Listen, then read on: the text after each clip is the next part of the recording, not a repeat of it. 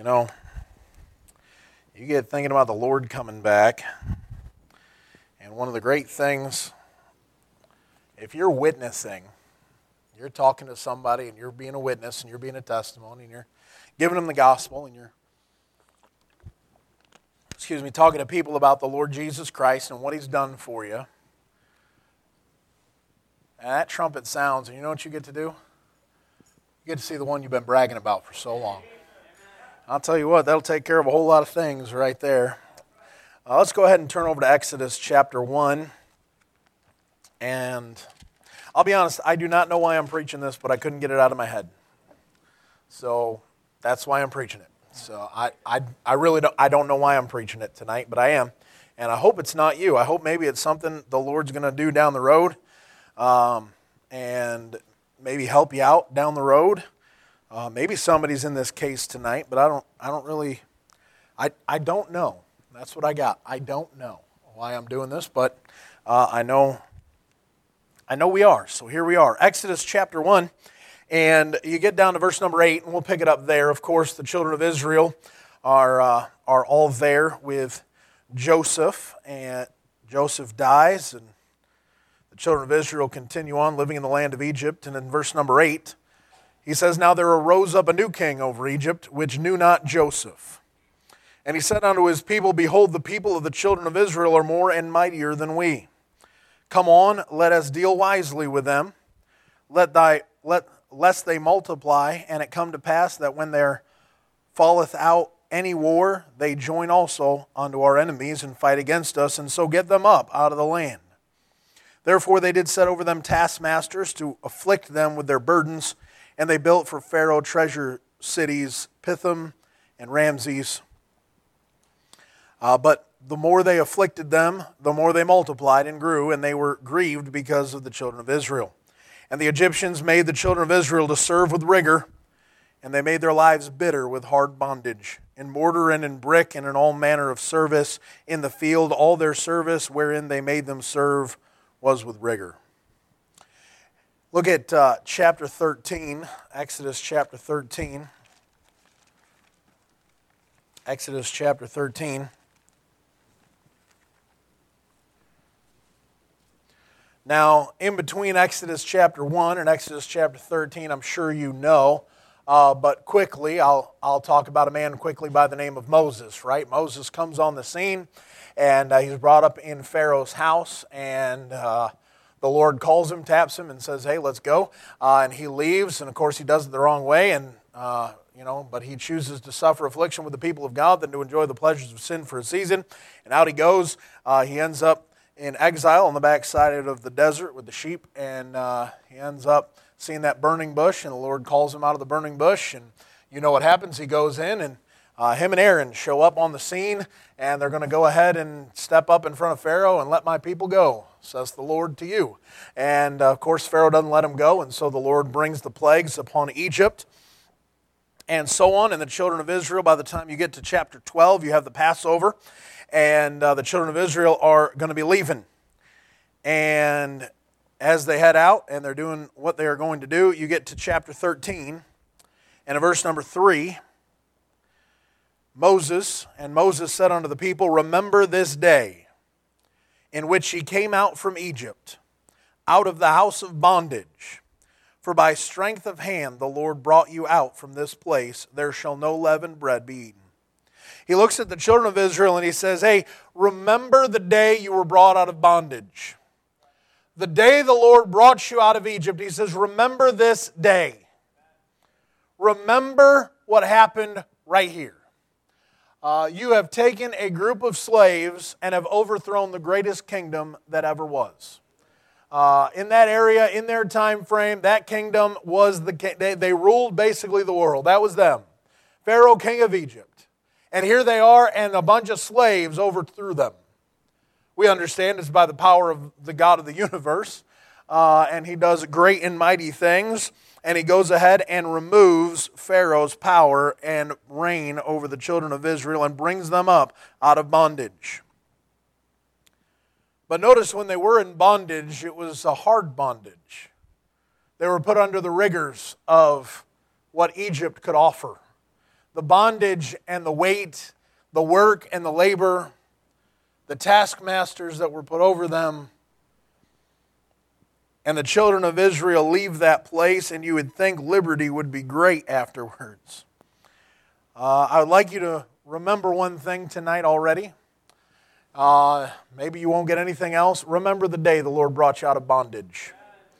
Bondage to the world, bondage to a Pharaoh, the devil himself, the old father, the old taskmaster you had.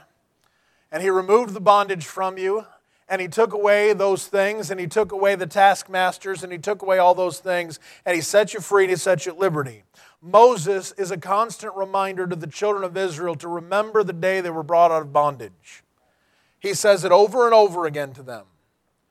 You go into the New Testament, and Paul is a constant reminder to the church that they are supposed to remember the day they were brought out of bondage. They were saved, they were born again, they were redeemed, they were all the verses that we've got, and they're piled up, and we have them just replete throughout the books that Paul wrote us, and he's writing to the church. He's reminding them over and over again, hey, you were brought out. You weren't part of that anymore. You're a new creature in Christ. Old things are passed away. Behold, all things are become. And it's a constant reminder to the day that Jesus Christ paid the price of all of your sins and pulled you out of bondage and redeemed you forever. Now, with that being said, I can't figure out sometimes in my mind, I often wonder, why do people go back to Egypt?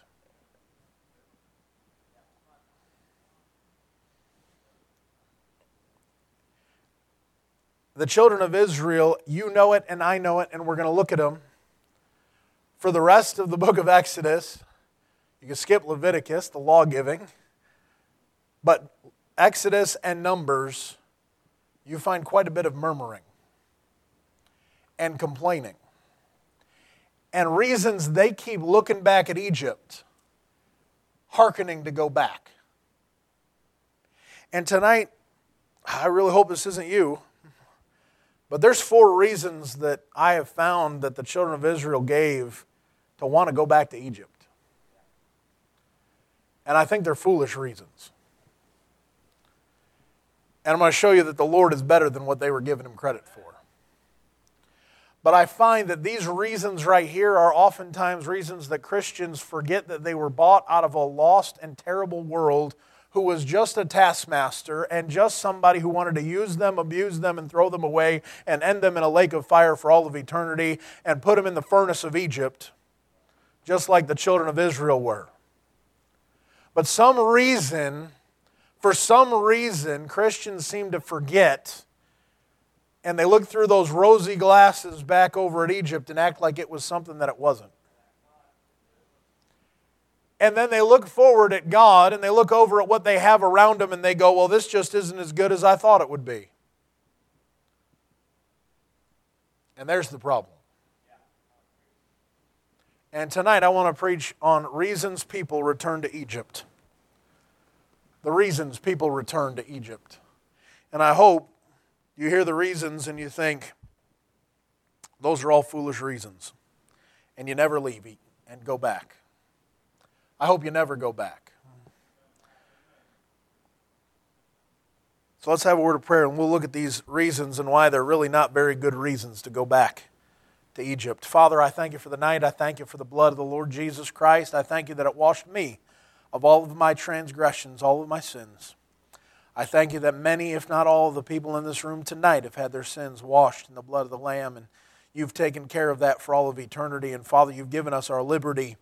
And Lord, I pray you'd help us not to go back under the bondage of Egypt.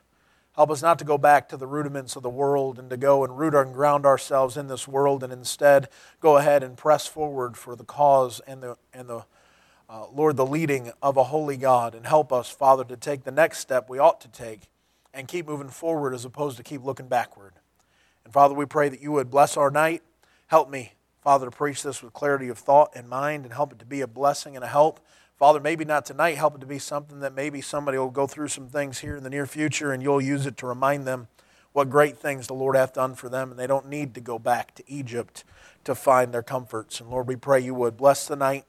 Once again, be with our pastor and his family, strengthen and help them. And Lord, we pray you get the praise, honor, and glory this night. Even so, come Lord Jesus. Amen. Amen. Look over. It doesn't take the children of Israel very long before they start complaining. Right here we are in Exodus chapter 13, verse number 3, and Moses says, hey, remember this day here. And in chapter 14, Pharaoh decides he's going to change his mind. And so Pharaoh comes after him, right? And verse number 10 in chapter 14, he says, and when Pharaoh drew nigh, the children of Israel lifted up their eyes, and behold, the Egyptians marched after them. And they were sore afraid. And the children of Israel cried out unto the Lord. And they said unto Moses, because there were no graves in Egypt, hast thou taken us away to die in the wilderness? Wherefore hast thou dealt thus with us, to carry us forth out of Egypt? Is not this the word that we did tell thee at Egypt, saying, let us alone, that we may serve the Egyptians? For it had been better for us to serve the Egyptians than that we should die in the wilderness. Well, I mean, how do you argue with that? So what's the problem? The problem is they have the fear of their circumstances now. You see, the problem is they don't like what's going on around them. They're afraid that the circumstances now are too difficult. They don't recognize the fact that the bondage they were in Egypt is far worse than dying as free men, even if they were to die. They also couldn't figure out that the problem is that Pharaoh's coming after them because Pharaoh doesn't want to give up. He wants to devour.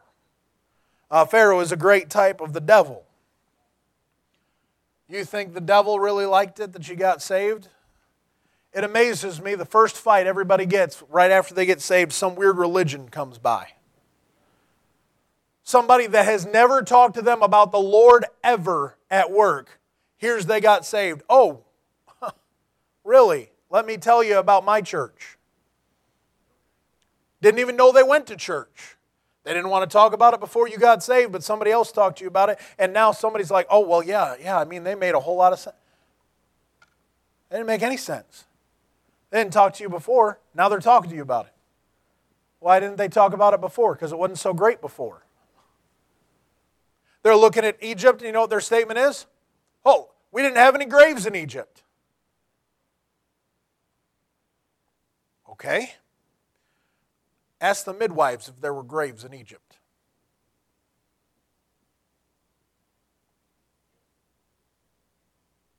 Oh, if it's a girl, you can let it live. If it's a boy, kill it. But don't worry, we didn't have any graves in Egypt. Oh, sure. Sure, you didn't have any graves in Egypt. They're killing your kids. But don't worry, no graves in Egypt. Egypt's great. Oh, it's better to die as the servants over there in Egypt. Is it? Did you forget that when you were in Egypt, if you died while you were in Egypt, you were going to a devil's hell for all of eternity, Christian? Before he set you free, you were in bondage, and you were in the rudiments of the world, and you were part of the sin of the world, and you were wicked, and you were going to hell for all of eternity. That was where you were going. It isn't better to die in Egypt.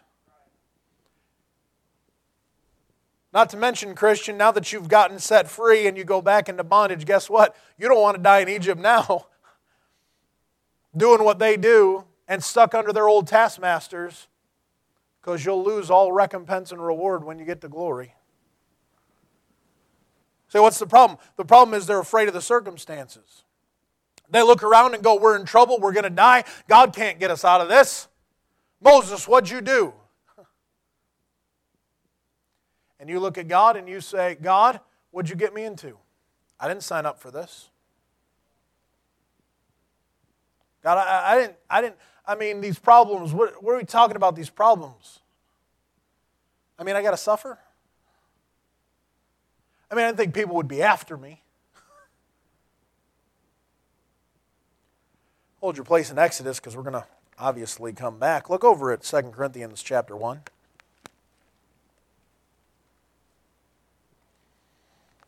You know what's going to get you in a lot of trouble? is if you keep looking at your circumstances and everybody who's against you. The circumstances do not dictate the greatness of who you serve. I find that God likes terrible circumstances. That the excellency of His power might be of God and not of us. You know why He likes extreme circumstances? Just ask Hananiah, Azariah, and Mishael. Ask those 3 Hebrew boys that got cast into a fiery furnace. Ask them if the Lord likes difficult situations. To go ahead and prove that He's God and nobody else is. Oh, but the circumstances. Okay. 2 Corinthians chapter 1 and verse number 3. Blessed be God, even the Father of our Lord Jesus Christ, the Father of mercies and the God of all comfort, who comforteth us in all our tribulation, that we may be able to comfort them which are in any trouble, by the comfort wherewith we ourselves are comforted of God. For as the sufferings of Christ abound in us, so our consolation also aboundeth by Christ.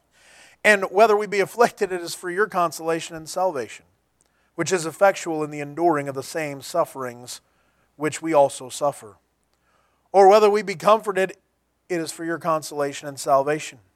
And our hope of you is steadfast, knowing that as ye are partakers of the sufferings, so shall ye be also of the consolation. For we would not, brethren, have you ignorant of our trouble which came to us in Asia, that we were pressed out of measure above strength, insomuch that we despaired even of life. Pharaoh's coming. But we had the sentence of death in ourselves. Pharaoh's here. We're all going to die. That we should not trust in ourselves, but in God, which raiseth the dead. Who cares if I die? He's the God who raises the dead, who delivered us from so great a death, and doth deliver, in whom we trust that He will yet deliver us. Ye also helping together by prayer for us, that for the gift bestowed upon us by the means of many persons, thanks may be given by many on our behalf. What Paul says? Paul says, hey, why are we surprised that problems are here and we feel like we're going to die? His statement is, we're pressed above measure, above strength, insomuch that we despair even of life. He goes, we're going to die. We were certain we're dead men. Not the children of Israel. We're all going to die, Moses. Why'd you bring us out here to die? Pharaoh's coming. Who's stopping Pharaoh? Well, that pillar of cloud shows up behind him. And the wind starts blowing. And Moses stretches out a rod. And the Red Sea parts. And the impossible happens. Because of the God of the impossible. He steps in. And the circumstances that you're dealing with, don't let it put you back in Egypt. There's no reason to go back to Egypt for the circumstances. Oh, let's just surrender to Pharaoh. I mean, the world's too far gone. We can't do it. Well, if you can't beat him, join him.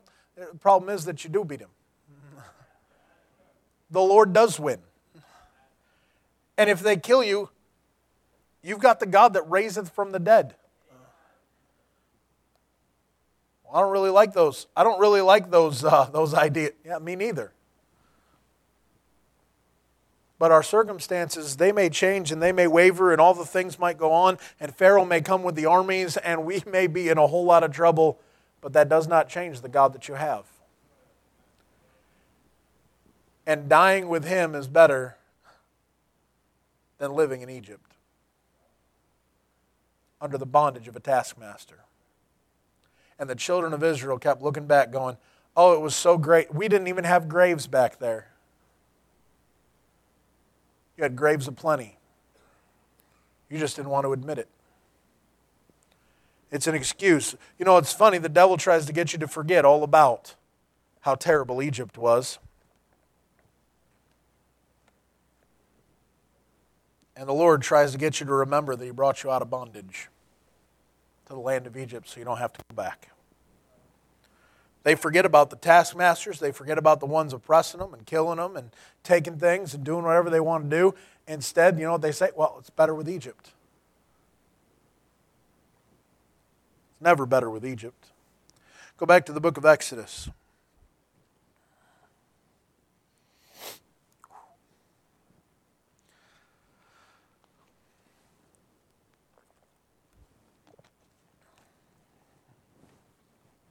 The fear of circumstances, that drives people back over to Egypt. They go, well, I don't know if God can handle that. You know, somebody gets saved, and you know what they do? They look around at the circumstances don't get better for them. You know what they do? They go, well, nothing's getting better here. I'm suffering more because all my friends have left me. Now I don't even have any friends. Well, they weren't your real friends anyways, but that's a whole other thing. And you know what they do? They go back. Why? Because of circumstances. Just didn't quite change the way they wanted them to. Circumstances, it's just not there. Exodus chapter 16. I mean, you'd think, all right, we brought you out of the bondage of Egypt. 10 plagues are rained down. I've wiped out Pharaoh's army. They should be good now, right? Right? The children of Israel should be good, right?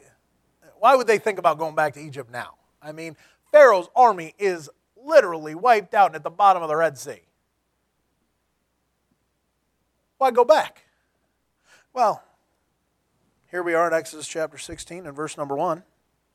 And they took their journey from Elim, and all the congregation of the children of Israel came out of the wilderness of Sin, which is between Elim and Sinai, on the 15th day of the second month after their departing out of the land of Egypt. So they are 2.5 months out of their departing from Egypt. And the whole congregation of the children of Israel murmured against Moses and Aaron in the wilderness. And the children of Israel said unto them, would to God we had died by the hand of the Lord in the land of Egypt, when we sat by the flesh pots, and we did eat bread to the full. For ye have brought us forth into this wilderness to kill this whole assembly with hunger.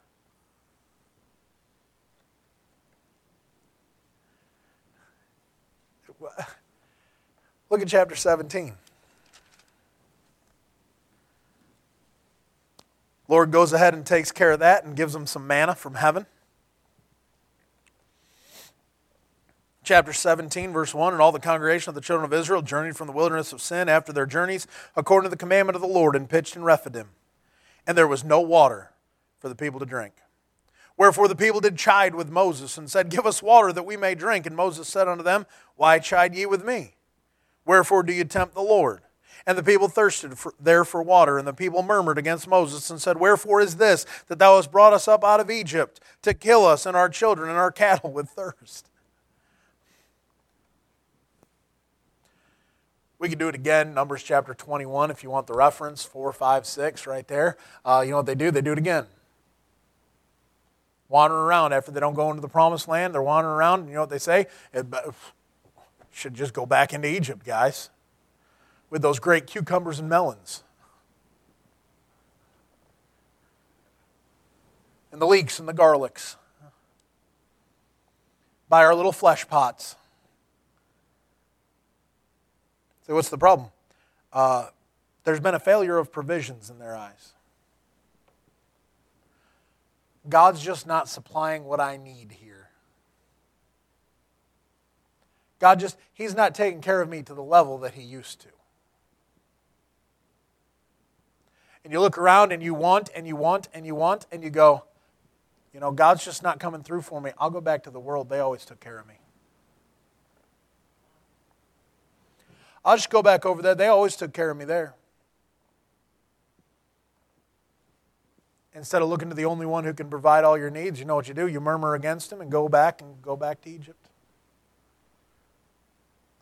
You know why the children of Israel get in trouble? Much later, you get into the, right, into the minor prophets. You know what they kept doing? They kept trusting in the Lord and going to everybody else to go back and get their wealth and their help and their strength and their armies, and they're making leagues with all these other nations. Why? Because they said, these people have made us strong. They're the reason we'll win. They get in trouble. Why? Because they quit looking for God to provide their needs. And he says, okay, fine, I'll just cut you off from all of your supplies. I'll eliminate the water, I'll eliminate the oil, I'll eliminate the olives, I'll eliminate the grapes, you won't have anything left. Your crops will be gone. Go ahead and find out if they can feed you when I put a drought upon the face of the planet. Go ahead and see who can take care of you then. We look around, well, the government's going to help. The government's not going to help. The world isn't going to help you. We all know the spot. We all turn over to Philippians chapter 4, and we all get down to verse 18 and 19, and Paul's statement is, I know how to abound, and I know how to suffer want. I know how to abound, I know how to be abased. I know how to have all, and I know how to have nothing. He talks about having food and raiment, let us therewith be content. He talks about the truth of going ahead, and he says, but my God shall supply all your need according to his riches and glory by Christ Jesus. Did the children of Israel get food? Absolutely. Say, did they like it? Absolutely not. They loathed their light bread. Just for the record, they're eating angels' food. Now, I don't know what that is. They didn't either. They called it manna. But I think that's got to be some of the best biscuits you ever had. And they're discontented. So what's the problem? The problem is they keep looking back at Egypt like it was a great wonder show. Like it was some amazing dinner theater that they got to sit down at, and they got to feast upon all these. They weren't feasting. They weren't feasting in Egypt. They didn't have great wealth in Egypt. They were taskmastered. They were in bondage. They had people over them, and they had people who were controlling them, and they had people who, when they wanted to, they would take away and withhold and go ahead and make their job even harder. But don't worry, it was great in Egypt. While the Lord's just not providing, maybe you ought to check with the one who's not providing and find out why he's not providing. Because the sufficiency is his, so maybe there's a reason he's not giving it to you. Well, God's just not providing. You know, people leave churches and they go back to the world. Well, I just wasn't getting fed over there. Maybe because you wouldn't put your head down and actually eat something. Well, you know, you just don't understand what it's like, and now I got to go back and I got to do all these things so that I can have.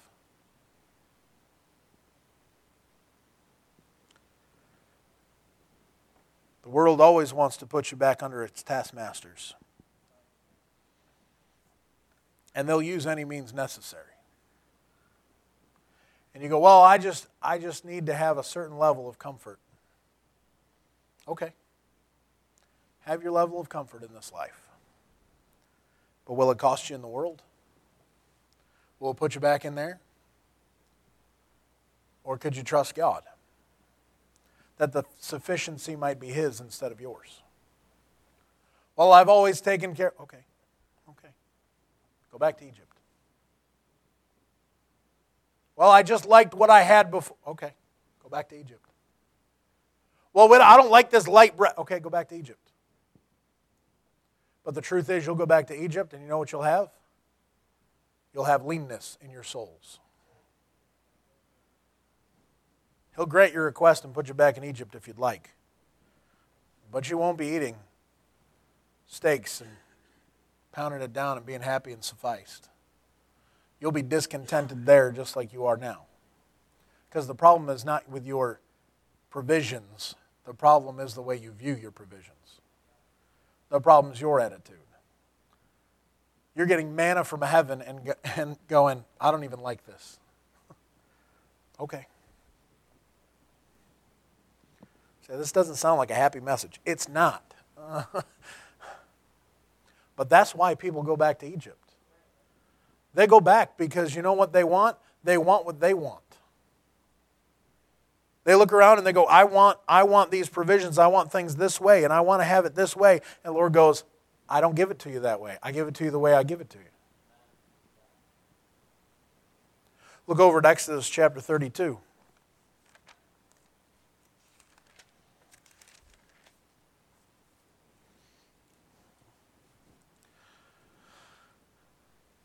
Boy, it doesn't take them long to keep complaining. And don't worry, they keep complaining. Exodus chapter 32. They're fearful of their circumstances. They've got a failure of provisions. And now, verse number 1, Moses is up on the mount, right? He's dealing with the Lord. And when the people saw that Moses delayed to come down out of the mount, the people gathered themselves together unto Aaron and said unto him, Up, make us gods, which shall go before us. For as for this Moses, the man that brought us up out of the land of Egypt, we wot not what has become of him. What do they want? They want some other gods. You know why? Because they're fretful of the timing that God has. God just isn't working fast enough for me. It amazes me how slow God likes to move. Almost like He's got all of eternity to get anything done. He's never in a hurry. And He's never late. We get very impatient with Him. We get impatient in our circumstances. We get impatient in the things that we want to have done, and we want it done now, and if it doesn't get done now, we live in a society today where everything is done now. And if it's not done now, we're waiting far too long. It's now or never. There's no middle option. Either I get that now or I'm never doing this. And we look at God and we go, God, I want it now. And if He doesn't give it to me now, I'll go find some other gods. Oh, there it is. I'll go build me a couple of calves. Why? Because that's what they had back there in Egypt. Let's go ahead and get some calves together and go ahead and worship those. Okay, feel free. Your problem is you're impatient with God. Why has it always got to be your timetable? God's not moving fast enough for me. Maybe you want Him to slow down. Maybe He needs you to slow down. We oftentimes rush into decisions and we make our mind up and we go ahead with our great wisdom and our great mindset and we go ahead and we figure it all out and we go, okay, well, we're going to get it done now. And God says, I'm not ready yet. I don't like that idea. Yeah, but if you'd wait for me, it would be a whole lot better. I'm going to talk to the guys because that's my wheelhouse. Ladies, sorry, maybe this isn't your mentality. Our mentality most of the time, gentlemen, is I'm going to get that done now. And if I can't, I'm just going to grab a bigger hammer and we're going to get it done now. And if that doesn't work, I will find a bigger hammer, or if not, I will put my truck through it. It is going to get done, and it's going to get done now because that's what I want done now. And Lord, have you ever had the Lord slow you down and go, not now, not now, not now? And then when He comes through, you go, man, I never would have seen it done that way. I'd have never thought to do it like that. That came out so much better than if I would have just done it my way. And the Lord said, yeah, because you just waited for me. And how many times did we go, I'm not waiting for you, and we go ahead and we make ourselves gods and go ahead and walk in? And we watch the thing train wreck so badly and go, God, what do I do now? And He goes, just wait a minute. I'm going to let you sit in that for a little bit before I bail you out.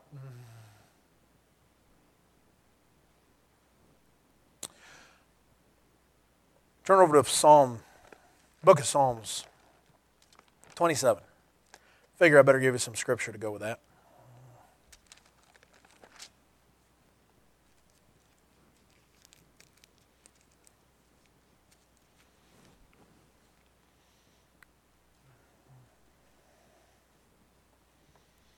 Psalm 27, verse number 14. Wait on the Lord, be of good courage, and he shall strengthen thine heart. Wait, I say, on the Lord. You know what it takes to wait on the Lord? Courage. Isn't that what he said? Wait on the Lord, I'm going to explain that to you. Be of good courage. It takes courage to wait on God. Any fool can go ahead and rush forward and do what he wants to do. It takes courage to go, Lord, I'm going to wait for you. Say, why is that? Well, it takes courage and it takes strength. And strengthen, and he shall strengthen thine heart.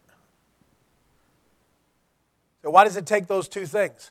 Think about it this way. You got I think it's Shema, right? And he's standing there and he's got a ground and it's full of lentils around him, right? I think I got the right one, right? Correct me if I don't. But here he is, he's standing there, and everybody else runs away from him. All the children of Israel that are with him, they run away. And he is standing there. You say, what does that take? It takes courage to stand there and wait. Does that take a whole lot of courage to stand there? You got everybody around you running backwards, and you got everybody in front of you running towards you. And he looks over his shoulder, and all of his buddies are gone. And he looks out there, and he sees all those Philistines. And he looks back over his shoulder, and he says, yeah, but I was told to stand here. You don't think that takes courage? Yeah, but I was just told to stand there. Okay, what are you waiting for? I'm waiting for the fight to get to me. Lord didn't tell me to go forward. He told me to stand here and wait. And Shema stands there in the midst of the ground. And he waits for those Philistines to get up into him. And they get in there, and you say, what happens? Oh, he fights and fights and fights, and he gets a great victory because the Lord gave him strength. So what do you get? Courage and strength. From what? Just standing there and waiting on the Lord. So he could get a great victory. Yeah, but I don't really like his timing. Okay, that's fine. But you'll be back in Egypt under their gods in no time. You don't want to wait for them. We all know Isaiah chapter 40. They that wait upon the Lord shall renew their strength. They shall mount up with wings as eagles. They shall walk and not be weary. They shall run and not faint. Why? Because they decided to wait. I don't know how many Psalms we could go to that tell you to wait. I say, wait on the Lord. He's not in a hurry. You realize salvation for you was not a hurry? God waited 4,000 years in history to send his Son to pay the debt of all of the sins of the world. Couldn't he have just done that in Genesis chapter 3 and gotten the payment over with? He waits 4,000 years to when the fullness of time was come. God's timing isn't yours. And that's no reason to go back to Egypt and get put back under their gods. Look back at Numbers chapter 14. I'm almost done. Last one. So only like another hour. We're good. Kidding, I think. Numbers chapter 14. hopefully you know what's happened, right? The children of Israel have come, and they're coming up to the promised land, and they send in the spies, right? Chapter 13, the spies come back with the evil report, and they make the heart of the people melt, and so on, and they're telling them, oh yeah, everything's great, just like the Lord said. You got the milk and the honey, and it's flowing, and everything's dripping, and it's amazing, and we got all these grapes, and it's unbelievable, but there's these giants, right? Everybody with me? Right? That's the report. And Caleb and Joshua are standing there. They're trying to tell the people, no, we're well able to take it. It's okay, guys. They're just some giants. No big deal. We've got God. They've got giants. Who cares? We win. All right? But Numbers chapter 14 happens. Verse number 1, and all the congregation lifted up their voice and cried, and the people wept that night. And all the children of Israel murmured against Moses and against Aaron. And the whole congregation said unto them, would God that we had died in the land of Egypt, or would God we had died in this wilderness. And wherefore hath the Lord brought us unto the land to fall by the sword, that our wives and our children should be a prey? Were it not better for us to return into Egypt? And they said one to another, let us make a captain, and let us return into Egypt.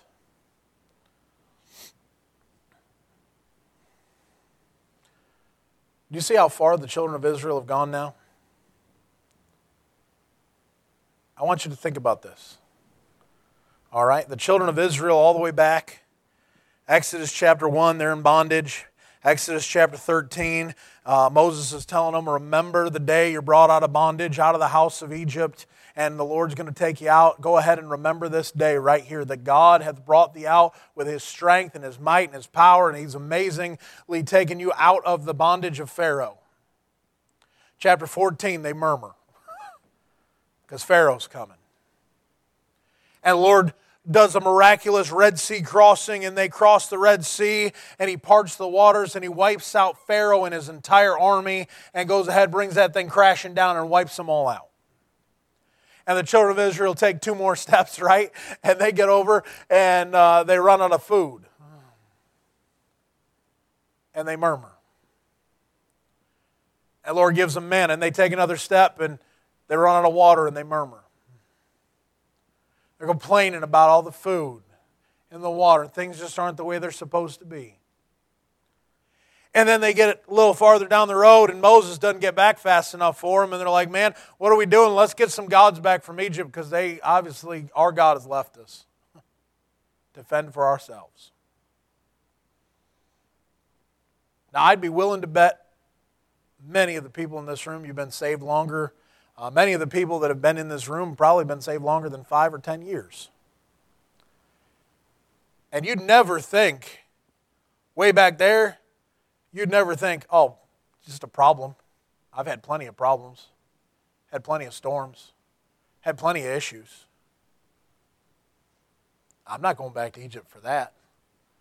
Me and the Lord, we've been through too many of those. Right? I mean, what's the big deal? It's just Pharaoh and his army. They always keep trying to show up. And so then you get to the provisions and you go, I solved that a long time ago. Lord always has come through for me. And the problems of this life, the needs that I have, the Lord's never missed one. He's always come through. He's always answered my prayer. He's always provided my need. He's always come through again and again and again and again. I'm not going back to Egypt just because I'm not eating T-bone steaks and Delmonico's and going ahead and... I don't need that. The Lord's always met my needs. And you may have gotten past that and you may have gone, you know what? I learned long ago how to wait on Him.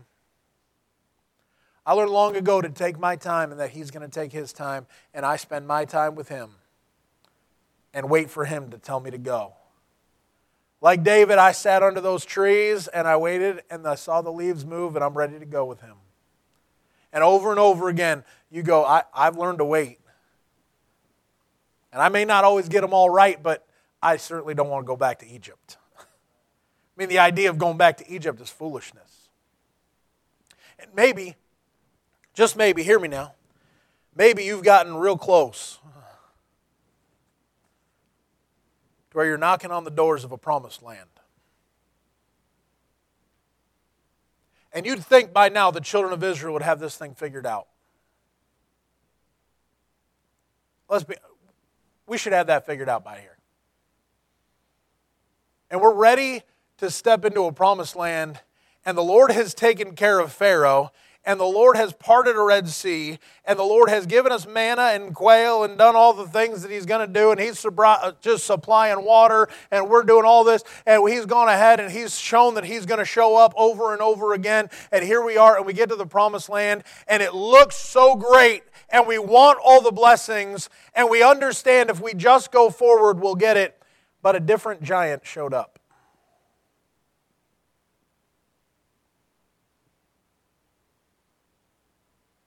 And you know what the children of Israel said?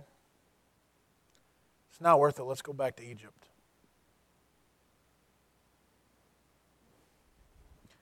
I am not concerned most of the time for most of the people in this room that those first three are really going to matter.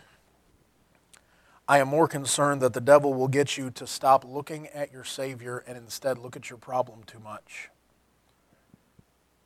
And you'll stop there. And David comes up against a six-fingered giant with a brand new sword, and he can't beat him. You hear me? The warning is, you may hit a spot and you may think everything is great and everything should be great, and you're going to get there and it's going to scare you differently than anything else has ever scared you before.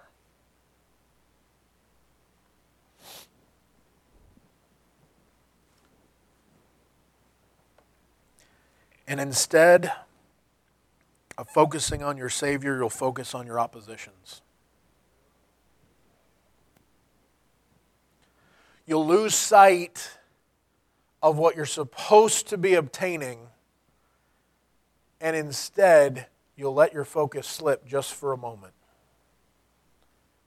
Because we're so confident that we can go ahead and trust that God will get us past Pharaoh and that God will get us our water and our provisions and all the things that we need, and He'll go ahead and He is God and we don't want to go anywhere else, and that we can wait for Him and we can do it His way and we're going to trust Him, but we hit that giant and we all of a sudden everything seems to fall apart and our brain goes to mush. And we end up not finishing and being where God wants us to be. Paul's statement is, I fought a good fight. I have finished my course. We know in Hebrews chapter 12, wherefore, seeing we also are compassed about with so great a cloud of witnesses, let us lay aside every weight and the sin which does so easily beset us. Let us run with patience the race that is set before us, looking unto Jesus, the author and finisher of our faith, who for the joy that was set before Him endured the cross, despising the shame, and is set down at the right hand of the throne of God. Wherefore consider Him that endured such contradiction of sinners against Himself, lest ye be wearied and faint in your minds. You get near the end of the fight, you know what you get? You start to get tired. Then is not the time to look away. Then is not the time to think that everything is okay. Then is the time to go, Caleb and Joshua, I have God. And it doesn't matter what the giants are. You may have survived, and then you get there. Don't let it rock you now. Don't let it change your focus. Don't let it move you away from the spot where, hey, guess what? I'm going to finish now. Because you're right at the doors to finish. I still love, and I'm going to end here, the statement that Peter makes, quite possibly one of the greatest declarations in the entire Bible, is in John chapter 6. And Jesus says some hard things, and the disciples, some people that were following, the regular disciples, not the apostles, the disciples start turning away and walking away from Him. And Jesus looks at His 12 guys, and he looks at them and he says, will you also go away? They're in verse number 66. Will you also go away? And Peter jumps up. Peter jumps up, and you know what he says? To whom shall we go? Where are we going? Thou hast the words of eternal life. And we believe and are sure that thou art that Christ, the Son of the living God. So that's me right there. I'm right there with him. Just a last statement. Here comes Peter. He's right about there. The Lord's in getting questioned. What does Peter do?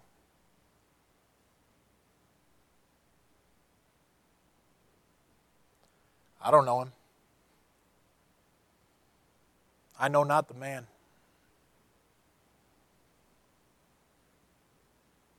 No, I wasn't with him. What happened to Peter? He missed a giant. And he denied his Savior.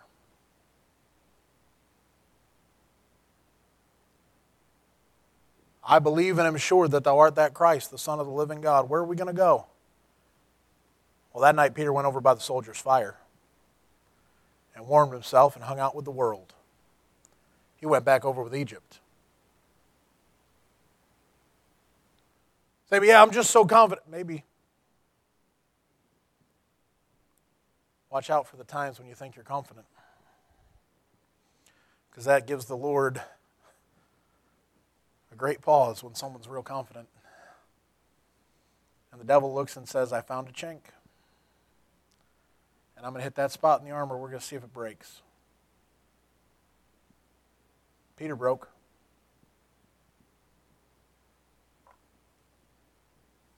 So what happened to him? He focused on the opposition. God didn't do things his way. He didn't do them in his timing. He didn't do them the way he wanted. And Peter said, I don't want to associate with him right now. So what was the problem? The problem was, ultimately, he forgot who had the words of eternal life. He didn't remember the day he should have been brought out of Egypt. Christian, tonight, maybe you won't ever go back to Egypt, and I hope you don't. But maybe you've been thinking about it. No reason to go back to Egypt. At least not a good one. The devil will try to convince you to go. The world will try to convince you to go. Your flesh will rise up and want you to go. And the truth is, Jesus Christ has done everything to make sure you don't have to go. The provisions are great. The opposition can't stop you. There is no reason to be afraid that he will miss the right timing and take care of you. And there's no reason to think that you need to change your focus from what he has to whatever is bothering you now. Let's go ahead and stand. Our Heavenly Father, we thank you for the night. I thank you that you're a wonderful God. I thank you that you're marvelous to us. Father, I don't know, maybe nobody in this room is thinking about Egypt. But Father, maybe they're going to get in a spot where Egypt starts looking for them. And they're going to need you to give them the confidence and the courage and the strength to stand in an evil day. I do pray, Lord, that you be with us tonight.